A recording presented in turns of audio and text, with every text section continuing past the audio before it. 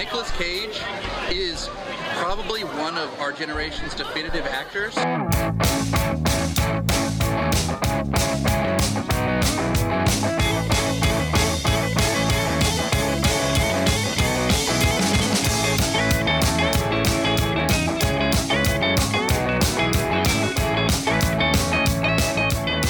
Hello and welcome to Cage Fighting. It's your main man Andy Gillard here. Hope everyone's keeping well in the world right now. Bonsoir, everybody. Matt Guy here. Hope everybody's doing spiffingly. Good morning, afternoon, evening, everyone. Never forget. Hello. Yeah, I was going to drop that in at some point as well, because we're here to discuss World Trade Center, spelt incorrectly with an ER, which really fucking winds me up. I remember this film coming out. It was released in 2006, if I remember correctly. So it was released just under 5 years after the actual event. And I remember the reviews being mostly negative, so it never really appealed to me. And the only reason I'm watching it now is because, well, we have to.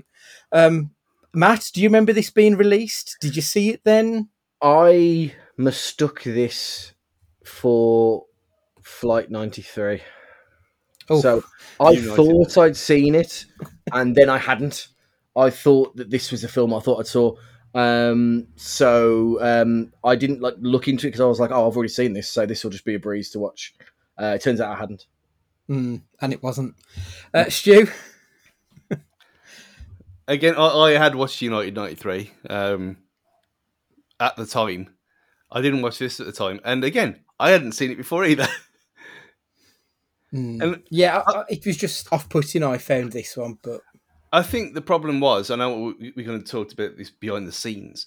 It did seem very kind of current still. And the embers of the dead were still burning.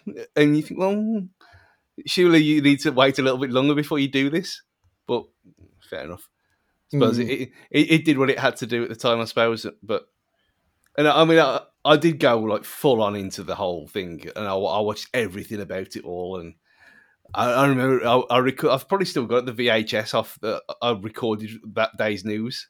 I just whacked it in, press record, and it was a fresh one as well, a fresh bush. And so I didn't have to put the when you used to put this, you used to get a square of sellotape, if you ran out of VHS, you put it over the tab because you'd already ripped it off. I don't have to do that with this one. This was fresh out of the cellophane. Put it in, still got it. I ain't got nothing to play it on, but I still got I remember that still day. There. It was still there. What kind of Nightcrawler shit is this? Was recording horrific events in live time. Well, it was one of them things. I thought I mainly did it because everyone else was at work, and so because I was a filthy student in sixth form at the time, I was just at home watching Crossroads when it happened. So I was flicking between Crossroads and a documentary on crocodiles on Nat Geo, and so I flicked back, and then Crossroads had been taken away. So for everyone, this was before internet, I remember. So I'll just put it at a fresh video. I just put it in, press record, so Mum could see it when she got home. That was the reason for it. The reason I kept recording and kept it later was from my own kind of sick reasons. But yeah, it was all good intentions. You're such an old man, Stu, watching fucking Crossroads. You'd have been 18 in 2001 when this happened. What the hell? That's just... No. Yeah, it wasn't the old Crossroads, the new Crossroads at the time. Oh, that makes up the fucking world of difference. Yeah, because the guy in Crossroads should have been Bond. If you look at him, at the time, I had this thing... Oh, I'm going to have to look his name up now. Crossroads. There's going to be someone that we don't know, a fan that listens to this podcast, that was looking forward to this episode as a piece of Americana, and then 5 minutes to 10 minutes in, we're talking about Crossroads. Oh, apologise. Unbelievable. List of Crossroads characters. 2000 revival. See, Julia Bircher was in this. Where is he? Do you remember, Andy, where you were when you heard about 9/11? Yes. I was coming back from college. I remember I was going to my college girlfriend to her house, and on the way to hers, we stopped off in like the local news agents. I remember seeing on the front of the Express and Star what I thought was just like a picture from a Hollywood film being made. And then when we got back to her house and put the news on, and it was just like, fuck, it was just quite crazy. I Um, remember coming back from school and it being on like the news and stuff, and just being like, "What the hell is going on here?" But I was too young really to understand what was going on. I think I'd been in year 8, I think. right, yeah, So how much would that older? I'd been 12, 13 or something. something like that, yeah. So kind of a bit too young to kind of comprehend what was going on, really. But oddly, I remember when where I was when I heard that Super MILF Princess Diana had died. I was really young then, but I do remember it. I And he was remember it- incredibly horny as well, I imagine. yes, my first erection. He's not a Bond looking for. What's his name, Stu? I don't know what his name is. Oh, that's not helpful. I can't Well, you'll find have to his send it when this podcast goes out so people can see it. Sorry, Matt, you were saying about Princess I was talking Diana. about my first erection. No, I remember where I was when Princess Diana died. I remember where I was when Michael Jackson died. I was doing possibly, like it wasn't quite like American Pie fucking a pie, but when you're like a young person and you just realize you're doing something really silly and just like you look back at it now and cringe. I was playing multiplayer Rock Band, like the Guitar Hero game. Yeah. I was also player 2 because I had the headset plugged into my pad, so I was like Britney Spears with the headset singing and playing the guitar at the same time. So I was 2 players at the same time in the conservatory at my mum's house until I was rudely interrupted by the fact that Michael Jackson had died. Incredible. I do feel like, I mean, I remember growing up, people always would say you knew where you were when you heard that JFK died. And I feel like this is very much our generation's version of that, isn't it? The World Trade Towers is the one thing that I feel did genuinely shake the whole world. Yeah, 100%. I mean, I was talking to someone at work about it today, and there are a vast amount of people in where I work that never knew airline travel before 9/11. You know what I mean? And there'll be people in 10 years' time that never knew a life before the madness of COVID and all other things like these events that. Okay, so COVID was a worldwide pandemic, obviously, but 9/11 relative to one country, but had ramifications absolutely everywhere. And these events happened that people didn't know a life before it. Mad.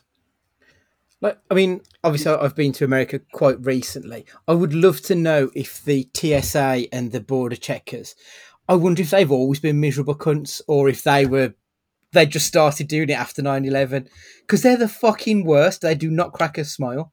Miserable bastards.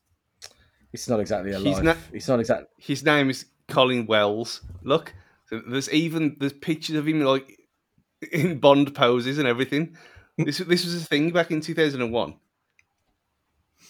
I love how we've spent 9 minutes talking about like the world changing, and Stu's just been googling some fucking gimmer off Crossroads. Incredible. Getting back anyway to the film, the cast: Michael Pena, fan of his work. I think he's good with comedy. He's good with drama, like Michael Pena. Maggie Gyllenhaal. Now, I noticed I always say Maggie Gyllenhaal, but Jake Gyllenhaal. I know they're related, but I always say them different ways around. Do we know what's actually correct with their names? I think it's Gyllenhaal, but looking at the spelling of it, it's probably Gyllenhaal. Yeah, it has got a bit of a Swedish bent to it, hasn't it? I imagine. I always thought it was Gyllenhaal, but maybe that's it's too close to my mom's name. But that's the thing, ain't like if you read it Jill with a G, you'd say Gil if you want English. So maybe this is one of them Anglo-American things again. Quite possibly. We've also got Michael Shannon, arguably one of the best American character actors working.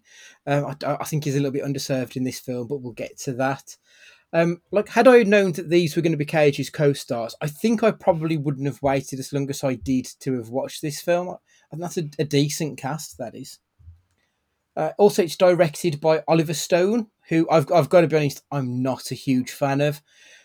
I fear his work veers very much into self-indulgence for me.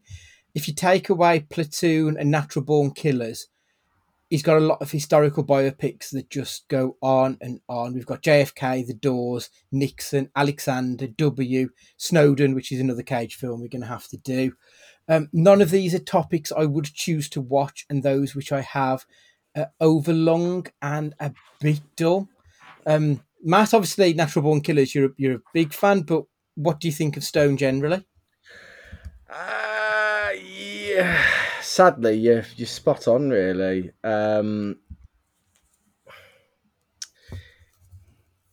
I'd say that old adage of we spent more time thinking about the can we than thinking about the should we. Mm. And that's kind of where I lie with Stone sometimes. Yeah. Stu, have you got any other thoughts on Oliver Stone, or are you pretty much in agreement? Just a bit nonplussed with it, really. I mean, he has no kind of effect on me either way. He ain't like Michael Bay, where it's absolute guaranteed day one, for good or bad reasons. It's just like, okay, yeah, that's all it is. Fair. So IMDb describes this film as 2 Port Authority police officers become trapped under the rubble of the World Trade Center.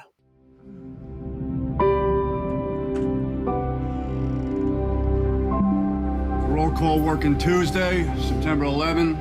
Color for the day is green. As always, protect yourselves, watch each other's backs.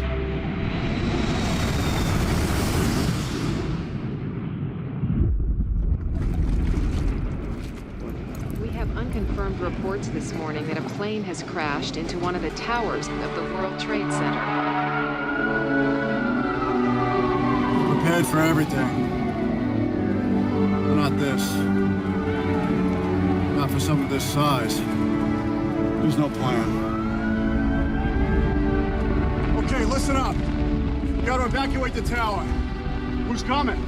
Step forward. I got it, Sergeant. I'll go. Sarge. All right. Follow me. Stay together. So I just described what the synopsis of this film. 2 Port Authority officers become trapped under the rubble. And honestly, that is 75% of this film. That is pretty much everything that happens in this movie. But anyway, so the film opens up in the New York Port Authority, a normal day with normal work things going on. A shadow creeps across the screen. Jimeno, which is Michael Pena, looks up and sees a shadow of a plane across a building in Midtown Manhattan. In the Port Authority offices, the building shakes. We then see the officers watching the news, where it is revealed that a plane has crashed into the World Trade Center. Sergeant McLaughlin, which is Cage, grabs a group of men, including Jimeno, and they head down to the financial district to help out. On their way down, the police hear the other tower has been hit. McLaughlin confirms there is no contingency plan. This is just too big to have ever planned for. They arrive at the scene, and there is just random pieces of paper flying around and hundreds of folks just running away on foot. The film cuts to live footage of someone jumping from the building. Can we just talk about that for a moment? We know that happened that day, that the people felt the only course of action they had left to them was to take their own life. Is that acceptable to put in a Hollywood film? Yeah. Because we've seen it so many times and we watched it live, it's so kind of numb to me now that I didn't even think about it. Like when you said it, when you mentioned it, this being an issue, I thought, oh yeah, okay. And it was like, okay, that was part of the whole story of them things falling down in the first place, that people were so fucked up that they had no choice but to jump out of a window, knowing that they'll almost certainly be splattered on the floor. So when it cut to it, and I thought up until seeing that, I thought it was done quite well. And obviously, I looked into there was reasons why they didn't show certain things and recreate certain things. But I thought, okay, everyone knows how these things fell down, what the impact was. You've seen it from multiple angles by this point. And I thought just showing the shadow across the buildings was quite a classy touch. And then when it cut to live news feed stuff, it never even crossed my mind. I thought, okay, this is just what happened, and they're just using real footage rather than recreating it for obvious reasons. So from that point of view, I had no issue with it, and the fact that it's already out there and we've seen it so many times, I think maybe that's what it was, that I was just numb to it at this point, and that it didn't bother me. Yeah, because like I said, I'm okay with them showing the news footage from that day. It felt a little bit exploitative to show a man or woman literally falling to their death. Matt, have you got any thoughts on it? Because this film isn't a rooting-tooting piece of American propaganda, like, I don't think this leans too much into America the Beautiful and all that side of it. It's, it obviously paints the servicemen in a certain way, which I don't think is a bad thing. But because I didn't think this was like a propaganda piece, I didn't think that it was cheapened by using that kind of footage. It was jarring in terms of the film. It was weird as fuck to have like CGI playing on this go past in a shadow and then cut to actual footage. It was weird as fuck from that point of view, but I didn't find it distasteful because I don't think this was a film that was there to serve as a America's the greatest country in the world kind of film. I think it veers into that, but we'll get into that in a bit because I there's the Marine and that. Yeah. McLaughlin and his band of men rush into the building to help evacuate. Whilst inside the tower, therein collapses. A few of the men manage to run into an elevator shaft for protection. That's 20 minutes. How did we think about the opening of the film? I don't want to say we'll be excited because that's obviously not the right term. Were we enthralled? Were we grasped by the narrative that was going on? What do you think, Matt? Yeah, I mean, up to this point, I was, it's hard because you obviously know the story or of it already. I was concerned by the fact that the building had gone down and I still had another hour and 40 to go.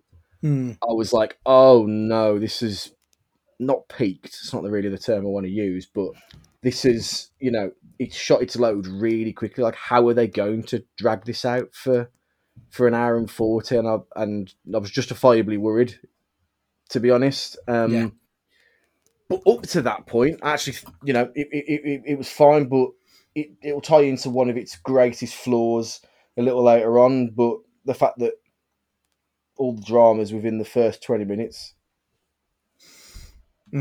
Yeah, I'm completely in agreement. I thought it was a really good start, but when you look at the clock and you realise you've still got a fuckload left, I'm like, I don't know how they're going to make a film out of this story. Stu, what are you thinking? Similar. Not so much I was worried about what the rest of the film was going to be. So I think we talk about it a lot, don't we? About checking the old watch, checking the clock. I didn't do that once in this whole film, but it did seem very fast considering you got things like things about disasters and events like Titanic, which is 3 hours, and the actual sinking of the ship's a minor irritant to the actual story in the film. And that's in I ain't watched it for a long time. I'm guessing that's in the last 45 minutes, last hour of the film where the thing actually goes down. I can't remember. And like Pearl Harbor as well. It's not actually about the actual event. It's about the characters and the story. So I kind of foolishly went into this thinking, okay, we've got to get a bit of character development first. We've got to see a bit of their families and their background and usual kind of disaster movie stuff. That's what I expected. So to have it, none of that, and to just go straight into it, I was quite shocked. And not in a kind of, like you two have said, kind of worried for the next hour or so. Just the fact that it was so quick, because we're not used to it. Yeah, I think that's a fair comment. Everyone in their group has died except for McLaughlin, Jimeno, and some other guy who only lasts about 2 minutes anyway. He leaves Cage's McLaughlin and Pena's Jimeno pinned down under the rubble, so they're not moving anywhere in this film. We get shots from around the world or people watching news reports about the incident. We see how McLaughlin and Jimeno's wives are also handling the situation, obviously scared and unknowing, watching the news and waiting for information. Elsewhere, we see Dave Carnes, former Marine, played by Michael Shannon, talking about how he thinks God is calling him to the trade towers to complete his mission. He talks about how America is now at war. The film flits back and forth between the World Trade Centers and the officers' families. Honestly, there's no real story to tell what's going on here. The families don't know what's going on. They're just waiting for news. The officers themselves are literally lying around waiting for the outside world to find them. There's nothing to discuss in a big portion of this movie. They try to pull on the heartstrings with Jimeno's wife being pregnant. Like, yeah, it's sad, but it's kind of insignificant. We've had this world-changing, this cataclysmic event. That feels like it should take precedent over one person's story. I don't know if I'm being a bit harsh there, but it just felt irrelevant to the rest of the film here. Yeah, the thing is, I think this is making a conscious effort to not talk about the event, but talk about the event on the lives of New Yorkers and everybody around it. It's just not done well. Is the difference. I don't think it's a bad thing that they're talking about the individual people, but I just don't think it's done particularly well. It was like a parody of what we expect New Yorkers to be, almost in a way. And that was a little like, maybe it's just us as cynical Brits, but it was a slightly overwhelming. I think, well, we'll come on to it later, but the fact that this was almost as authentic as it could possibly be and was signed off by the actual real people that they're portraying kind of says everything about it. I don't think it's just us being cynical. I think that's what they, well, at the time definitely were like, people like that. But I do agree with you, Matt, more than the Mr. Evil there, that this is about the people and not the event. And I think the fact that it's outlined in the description on IMDb that is what it's about. It's about people trapped in the rubble rather than the events of the day. And they kind of hint at the Pentagon as well. We kind of have to, don't they, really? But the fact that it is about the two characters rather than the actual thing, I think it doesn't really matter about all that other stuff. I think it's more of a... It is, well, kind of in a roundabout way, like I mentioned about the Titanic and Pearl Harbor and them kind of films, that it's about two characters in a wider thing that's happening around them rather than the actual thing around them. I think my problem is they're not interesting characters. Real people.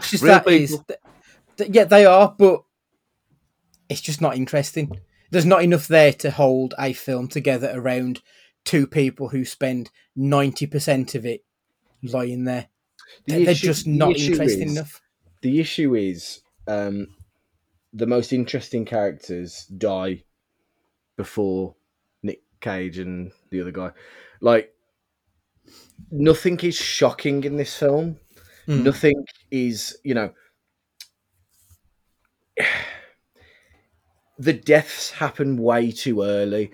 If we'd have got if there was 4 or 5 of them, and then just before they escaped, some of the people died, we'd care more about them. But we don't know anything about half the characters that die. We don't get barely any dialogue. That's the unfortunate thing. John Bernthal's character, from what we know now in The Walking Dead and everything he's been in, The Punisher and everything, you're crying out for him to have a good run in this film, and then his death means something. But it means nothing that his character dies because we don't know anything about him, and then we're stuck for 2 hours of these characters trying not to fall asleep, literally. That's the metaphor that I'm trying not to fall asleep. I've never felt so in tune with these characters in my life. Do you know what I mean? I've felt trapped under the weight of this film for vast portions of it. So it was tough. It was a tough watch. Yeah. Carnes arrives at the financial district. The police just let him walk through their barricades because a random army man rocking up. Apparently, he's just fine. The officers share stories with one another, trying to keep each other going as they lay there trapped. Building 7 begins to fall. The men accept their fate but manage to escape without further damage. Right, that's an hour into this film. An hour. Like, we're halfway through, and there's still a lot to go, and nothing has happened yet, apart from the 20-minute mark. So, how are we holding up at this point, Stu? Since I seem to be more positive about it than you two, it was kind of very confusing. Like, I didn't quite understand why it was made like it was, and like you said, you expect it to be padded at the start. I think because that's how we kind of taught that these films are made that way. So you get the character development, and like you just said about John Berthold's character, we didn't know anything about him. He was just there. I thought, oh yeah, that's him, and then he's dead. Wow. But if he'd have had half hour beforehand, yeah, people might have moaned about it, but you get a bit of build up to what this actually means, rather than the kind of the weird flashbacks to like finding out that his wife was pregnant and all that kind of stuff. As it even happened, yeah, I can't remember. I think, why has it been done this way? And then kind of put into how he's feeling now. To this is a moment in his life where this happened as well. And it was like, is this a walk towards the light kind of thing?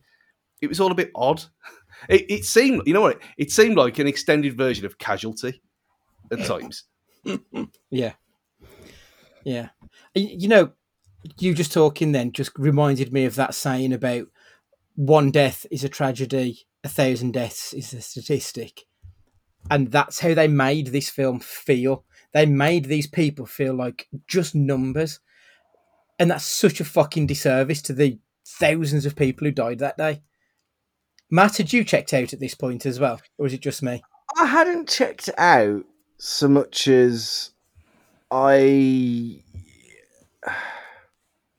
just stopped paying as vigorous attention. Do you know what I mean? The film was on. It went from I'm watching this film to I'm watching this film for the podcast.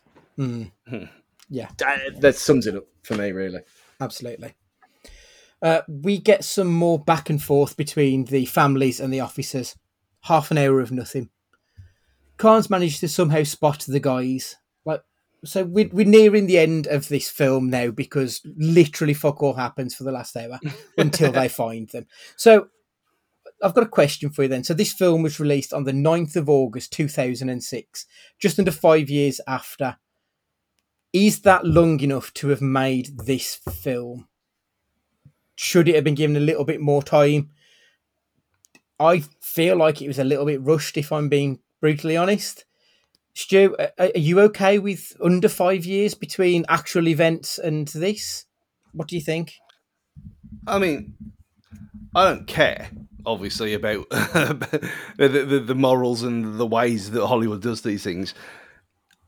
I think thinking at the time, as a youth, that it seemed been bad taste more than anything else to bring it out so quickly, and more kind of half and half between, yeah, this doesn't seem right, and the other being, what is the point? Because it's literally just happened. It's like remember when they were saying about there was going to be a Jamie Vardy film made, and it's obviously never happened after Leicester won the Premier League. It's never happened, and now it's 6 years later. Give that another 4 years at the 10-year anniversary. I'd kind of be interested to watch it just to see. When they were talking about it, I had no interest whatsoever because we watched it in real time. We watched it live. We know how things went. With this, it just seemed too soon for the fact that we saw it ourselves. If it came out now and, like we said at the start, people who weren't alive, or I mean, I spoke to someone, one of my American friends who was 4 when this happened. So she doesn't remember it because she was literally a child. So if you brought this out now, it'd have more of an impact on another generation of people, and then you get the conversation between the ones who saw it originally. You think, oh yeah, it didn't happen quite like that, but yeah, it did, and you get a bit of discord around it. Whereas releasing it 5 years later in production, 3 years after it happened, you got to think, just seems a bit of a cash grab and a bit cynical. Yeah, very, very cynical. Matt, 5 years, is that long enough? Is that long enough ethically, and is that long enough to actually make a film? I think all bets are off when Fahrenheit 9/11's released, because when Fahrenheit 9/11 is released, fantastic. I really enjoyed Fahrenheit 9/11. The floodgates have opened then to do whatever the fuck you like with it, because it's back in the public conscience. It never went away, obviously, but now we're making films about it. We're hypercritical. It's in the public eye again from a filmmaker point of view.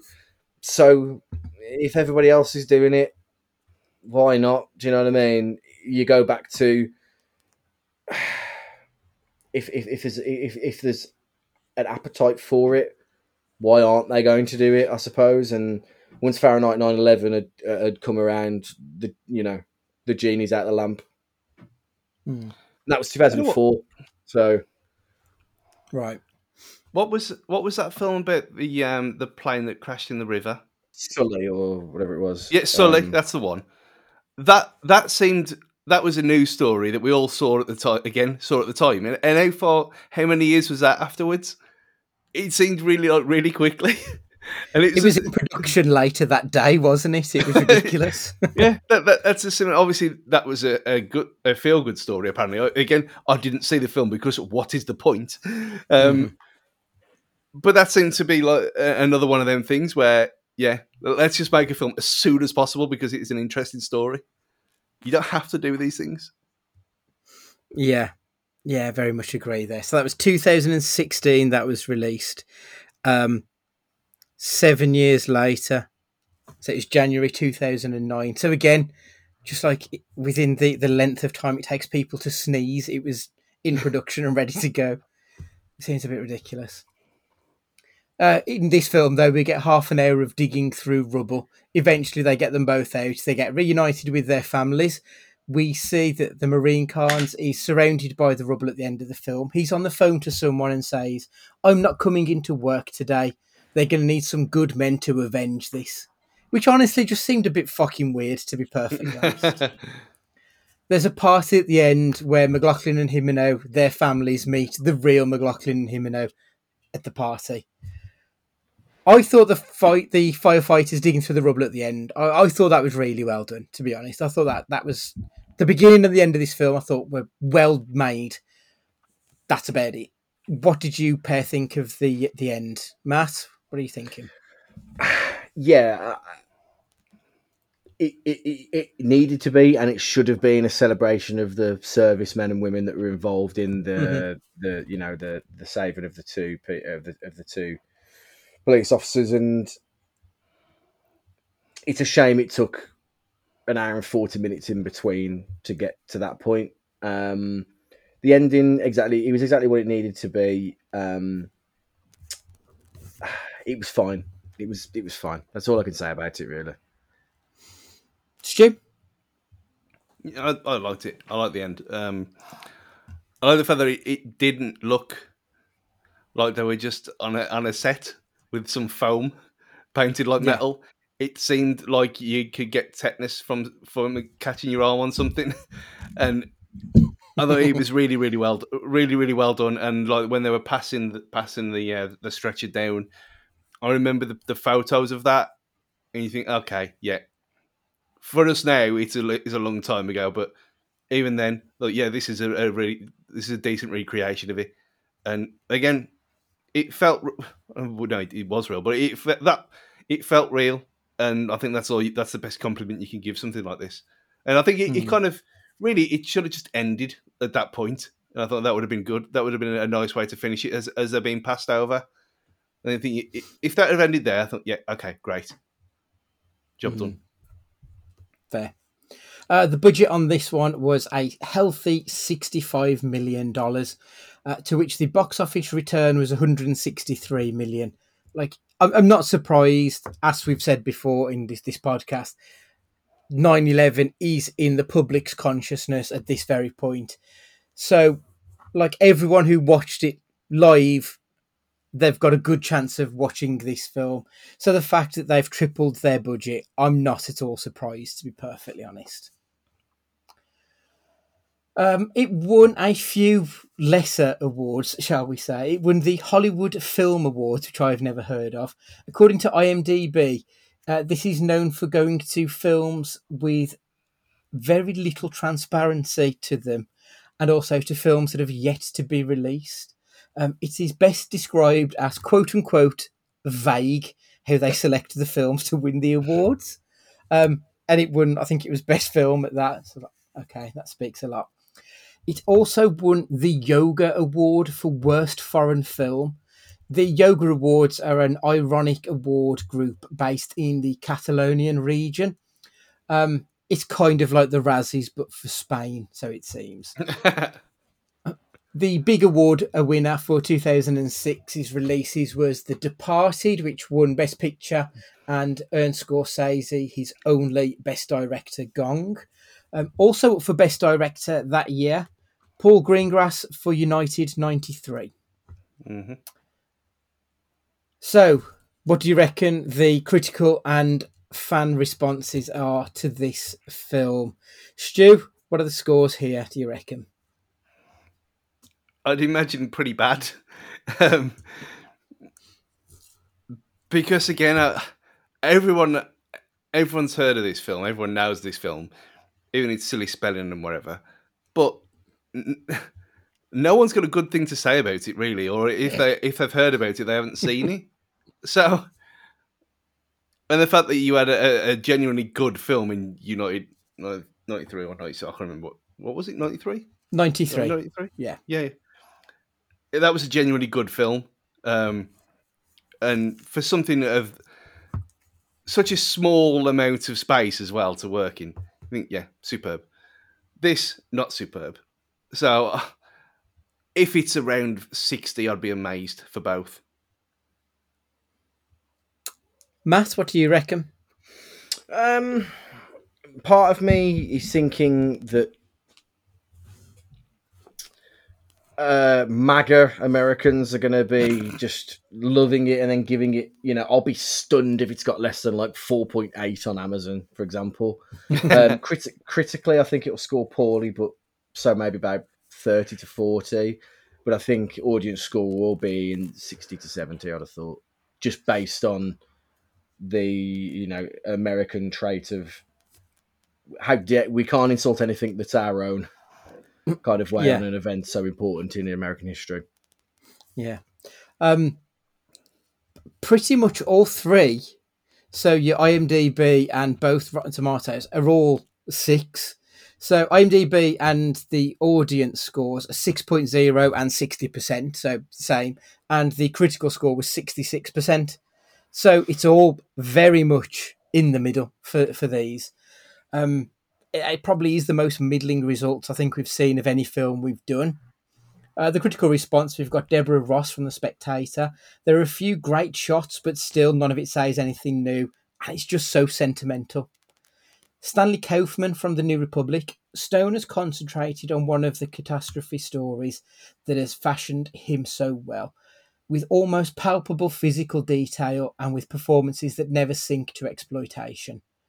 Philip French from The Guardian, it's almost as if Stone wants to integrate himself with a mainstream public that rejected his historical blockbuster Alexander and win the approval of right-wing critics. I did notice on Rotten Tomatoes, the American reviewers were almost all positive, and all of the non-American critics, they weren't entirely negative, but it felt like they were sort of giving it a pass because of the subject matter, almost. Unsurprisingly, Amazon.com gave it a good score with a 4.4 out of 5, with 82% 4 or 5 star reviews. I've got 2 1 stars and a 1 5-star review. Eli Espinosa, boring script for movie lovers from the 90s. It's fiction. So it is fiction based on a true story, but it does not mean that it has to be very predictable. Tasha gave it 5 stars. Seeing this reminded me of being out in America when this happened and we were evacuated from Disney World, as it was also a target. This would make you feel as though you were there that terrible day. No, it wouldn't. And the final 1-star review is from Michael Hill, who stated Epstein didn't kill himself. Yeah. So there we go. Good, bad, and crazy. Stu. When they're good, it set the scene very well, and it was very well done from a taste point of view. The recreations of anyway. I think the bad was just like we've said. It went on, that middle bit was way too long. It was way too casualty. There was no need for it to be constantly going back, and it was. You're right. We skipped over it because it was cut back to them. One of them's falling asleep. Okay, make some noise. The other one's falling asleep. You make some noise. Oh, there's a bit of fire, and now the gun's going off, and that could have lasted 20 minutes. Yeah. If they'd have used that extra 40 minutes at the start, maybe not 40 minutes, maybe 20, 25 minutes of development at the start, it would have made the film so much better. Because again, less is more sometimes, and especially in a film like this, where I think I'll go back to the good bit again. The good bit about it was the performances were superb. I thought from them two, especially considering they were just lying down in rubble, and you could only really see their face and part of the face at best. I thought they did as well as they could possibly have been expected to. And then the crazy was. I read something afterwards because I thought, how close is this? How close are they to the real people? And I thought that Michael Pena actually went and lived with the guy he was portraying. And you think, well, you can't get much closer than that, can you? So, yeah, fair fucks to him for going the extra mile there. But yeah, it's a very, very odd film to score. Yeah, it is a bit. Matt, what have you got? So my good, I felt the reactions of the majority of the cast members felt real and genuine, and that's how they would be. I think we get this, when humans are in a panic, sometimes the brain kicks in and people just become robots because that's a coping mechanism. And I think the way that people's reactions are in this felt very real. I didn't think none of their performances were jarring. Felt like it wouldn't have actually been how people would have reacted at the time. The bad would have been, I thought we were veering off into taken Christian territory with the Jesus stuff. I was like, oh no, please don't go down this route with it. And I thought for a split second we were going into veering into too much about the God side of things. And I was like, don't do this to me. This is tasteful at this point. Don't shove an agenda down our throats now or anything about this. And they're crazy, really. We have already mentioned it, but talking about remembering where you were when it happened and everything else, I thought that the real life footage that you see of the people running away from it was portrayed actually quite well in the footage that you see of the extras running away and the terror that people were going through from that side of it. I thought was done really well, but it's just a shame that, again, all the good stuff in this film comes in the first 20 and the last 10. Mm-hmm. That's a shame. Yeah. It's one episode of a TV series. It's not a film. My good is actually also my crazy. So I'll start with the crazy. New York City prohibited the recreation of 9/11, completely understandably. They didn't want to allow any depiction of any visible destruction or any chaos on their streets. The filmmakers and actors weren't even allowed to look upwards to where the towers would have been. So I think the fact that they managed to recreate that and it actually looked quite good, I think that's fantastic. And that's my good, is that I think they did a really good job of recreating that opening sequence is as good as most of the films we've watched like for this podcast. It was really good, and then it just died a death after that point. So the drive at the beginning from the Port Authority down towards it, that was the only bit that they were actually allowed to film in New York City. Due to this, everything else was depicted. It was all filmed in Los Angeles, which there are a few bits where like you can tell it's not quite New York, but I think they did a very good job of getting to as close as damn it, really. I think the editing and the slow motion use with the shadows at the beginning, I thought that was done really well as well.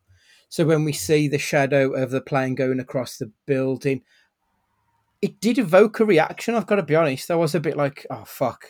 Like, could you imagine having actually been there that day? So I thought that was good. Like, it did evoke something. It did give you that sense of despair and dread that the city would have been feeling in those opening segments, like you said, Matt, that when you see the people running away, you did get that sense, which I thought was great. The bad, though, is that dread and despair almost immediately dissipates whenever Pena and Cage aren't on screen. Everything else felt like there was a little bit of an agenda of keep a strong American attitude and we'll get through the dark times. And the whole Michael Shannon character was just a little bit too rah-rah America for me, that I just didn't like it. And ultimately, there's just no film here. Like, it's just visuals of a really terrible day in our history. Telling two men and their family stories, which with all due respect, aren't even that interesting. There's just nothing to explore in this movie. And it just felt like they made it because they wanted money. It felt exploitative because there was nothing there to tell. So they pushed it out into the cinemas before everyone else could get near it. I just didn't like it. I think it felt like Oliver Stone was trying to be the first director to make a film about that day. And that was more important than actually just telling a film about that day. And the other bit that I wanted to mention as well, the Michael Shannon bit at the end, when he says that line about they'll need good men to get vengeance on this, it felt like they were setting up a sequel. Like, you can't do a sequel about this film, so why have you put this fucking teaser in for the next film in the trilogy? It was just weird. So, yeah, I felt it was a phantom turd of a movie. It gave you the motions and emotions of the day, but there was just no substance there, unfortunately. Matt, did you enjoy the film?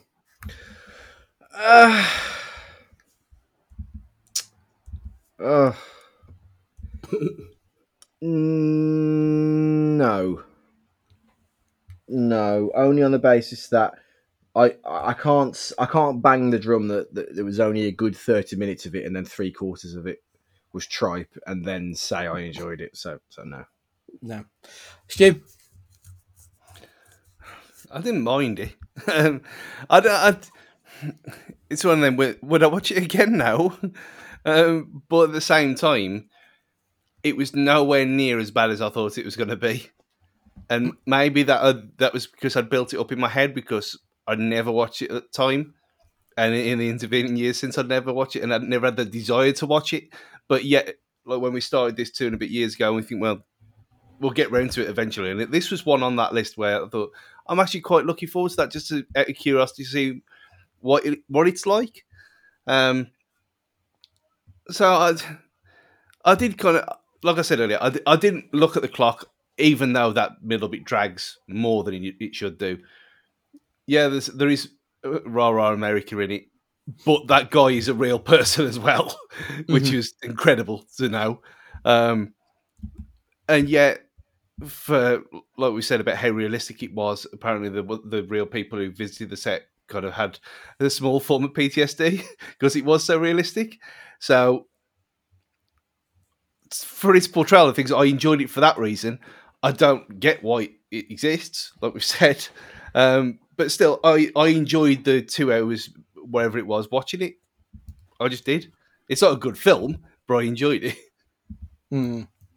I mean, I went to the Infinity Pools that they stand there earlier this year, so I wasn't looking forward to it. That's obviously not the right term to say. I wanted to see this film to see a bit more of the whole. But unfortunately, that's just nowhere near enough to say I enjoyed this film. It was 130 minutes of nothing. There just wasn't a film here. It was just so empty. It didn't tell us anything about the wider world. It didn't tell us anything about why it happened. It didn't tell us anything about what happened afterwards. There was just nothing there. I felt like it was just a bad film that was badly written and badly directed. I think Oliver Stone just shat the bed. You know what? If you take away, if this was made up, okay, if this was if this was purely fictional, and that the story was about the two work friends, the two workmates, and this stuff in the background was just how they got there, and it was like that Ryan Reynolds film that we always talk about, where he's actually playing Buried, not Ryan Reynolds. Yeah. Would it change your opinion on it? Because it seems like everyone's got into the film thinking it's something that it's not. And this film is it's literally about two people. That's all it is. But all the other stuff is kind of on top of it to promote it. And it sells itself short from what is just a two-person story. I think I'm being generous to this film because it's 9/11. I think if this wasn't about the incidents that day, and this was a fictional account of a space tower that fell down, I would hate it even more because there is no film here. There's just nothing. Matt, what do you think to that? As a film just discussing a relationship between two people in peril, as opposed to the arcing story around it, I don't think enough happens in the scenes when they're trying to keep each other alive that entices me enough. I'm there and watching it because of 9/11. Not in spite of it, which it would be if you took it out. Do you know what I mean? Like, I don't think there's enough meat on the bone of that story between the two of them that's done well enough for me. Let's say they were just, in an earthquake. You know what I mean? It doesn't have anywhere near the appeal because we don't care enough about these characters, because the stuff that we get, their backstory and their exposition is really boringly done. We don't care about them. We only care about them because we know they're police officers that went in to help people. We don't care about them because we are interested in their characters, because their characters are boring as fuck. I think ultimately this would never have been made if it wasn't for the fact that it's that day. Like, a studio wouldn't have greenlit it, and if they did greenlit it, they'd have fucking Batgirled it before it hit the screens. It would have been cool, because it's just a terrible film. So, yeah, that's my answer anyway. Wasn't it Cage good, though, Stu? Yeah, I thought it was really good. And his accent wasn't shit, which is a miracle. Yeah, I forgot to mention that is in my good. It's one of his best accents. Yeah, he actually did it properly. And I thought he actually looked like a New York cop. I don't know how that happens, but he's got the New York cop tash, and I thought both of them, but the two of them, but obviously we don't care about Uncle Pena in this. I thought them two were superb in this. For the what little they had to work with, I thought they stretched it to not perfection, but they did a very good job. Matt, what do you think? I didn't think he was unreal. I didn't think he was fantastic. He was no... oh, Christ, what's the guy's name who plays Winters in Band of Brothers? Well, you wouldn't know, Andy, but... It's lost on me. Yeah, I think he was fine. I think he was just about good, but he didn't blow me away. What was going to be one of my potential baddies, there's nobody in this cast that is irreplaceable as any of the characters. Anybody could have played anybody, and I don't think it would have made a bit of a difference to the film. But I don't think Cage was bad, so yeah, I've got to put him as good, but he's about as bland as good gets he's essentially vanilla yogurt. Yeah, I think I can't knock anyone's acting. They're all as good as the script allows them to be, though. Like, he's good with a bad script rather than bad with a good script. I think if he had something he could do with it and then he gave that performance, I'd probably say he was bad. But his character was lying there for 99% of the movie. That's as good as it's going to get from anybody, I think.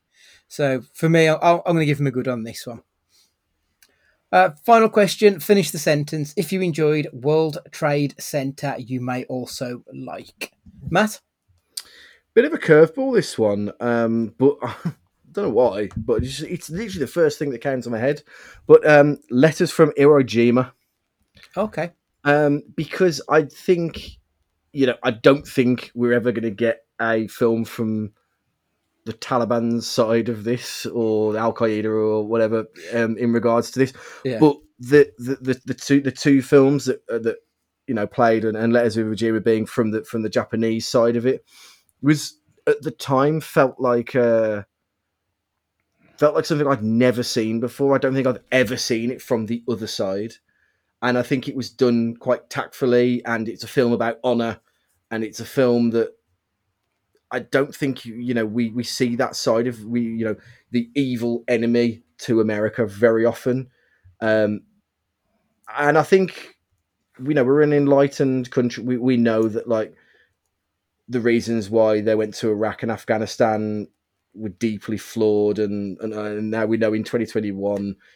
I hate to say it was all in vain now that the Taliban have now took over everything else again. And it's interesting to see from an American point of view how they see the other side's story.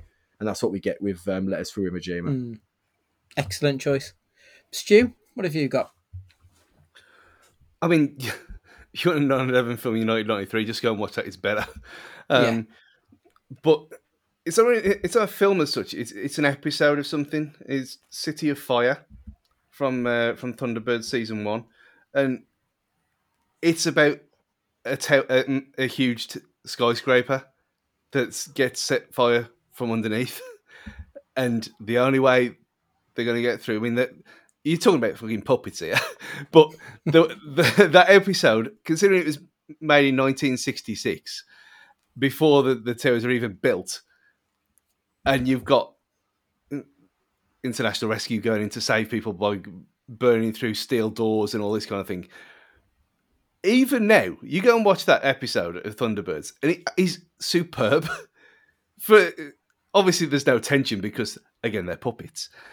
But for actual peril and something that's way ahead of its time, with this subject matter as well, it's a city. What is it? City of Fire, and the Thompson Tower. It's a city in the sky. That's what it's deemed as, and it's way ahead of this. So yeah, go and watch Thunderbirds. Just do it anyway. Excellent. Obviously, I thought about United 93. Great film about this very subject that is infinitely better. But I wanted something that was a bit more celebratory of New York and New York people. Originally, I thought about Do the Right Thing, the Spike Lee film that we always mention on here, but I thought we've mentioned it so many times.